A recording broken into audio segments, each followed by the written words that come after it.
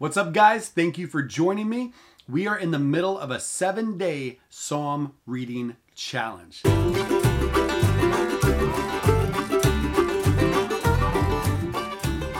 And today we're on day 4, which means we're on Psalm 4. So the challenge is basically this.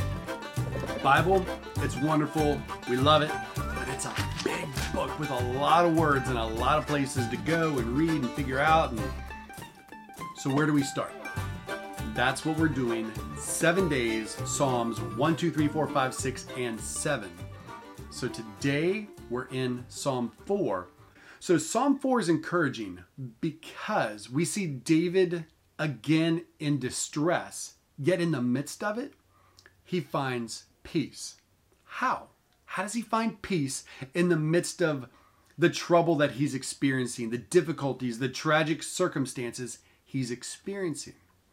Well, a couple things stand out to me. Number one, he goes to God in prayer. Listen, he starts off, verse 1, "Answer me when I call, O God of my righteousness. You've given me relief when I was in distress. Be gracious to me and hear my prayer."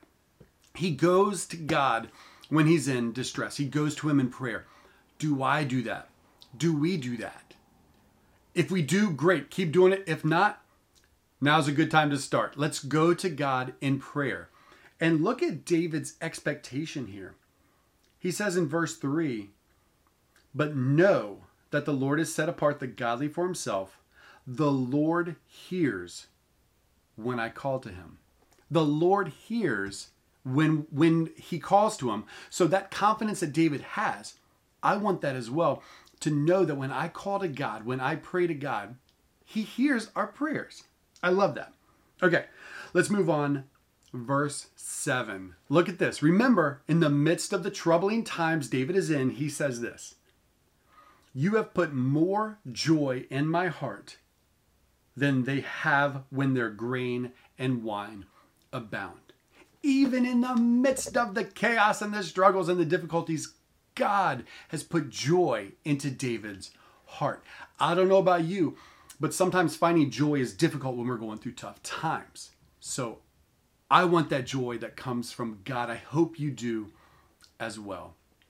And then finally, verse 8.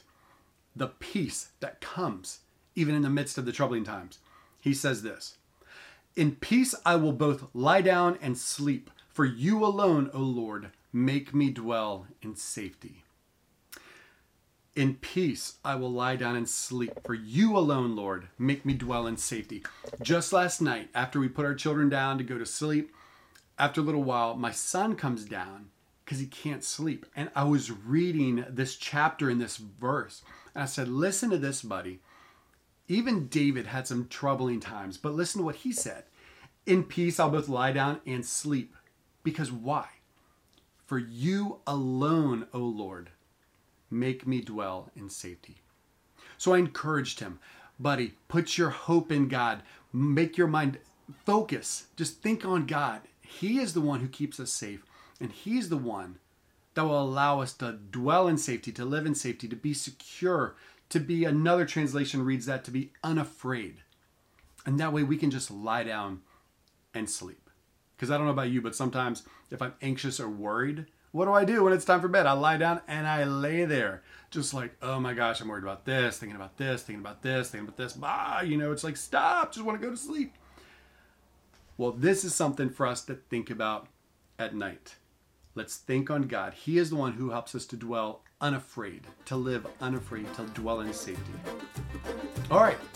Well, listen, that's all I've got for today. Tomorrow, we're jumping into Psalm 5, and I don't want you to miss it. So that's it. I hope you have a great day, and I'll see you again tomorrow. See you guys.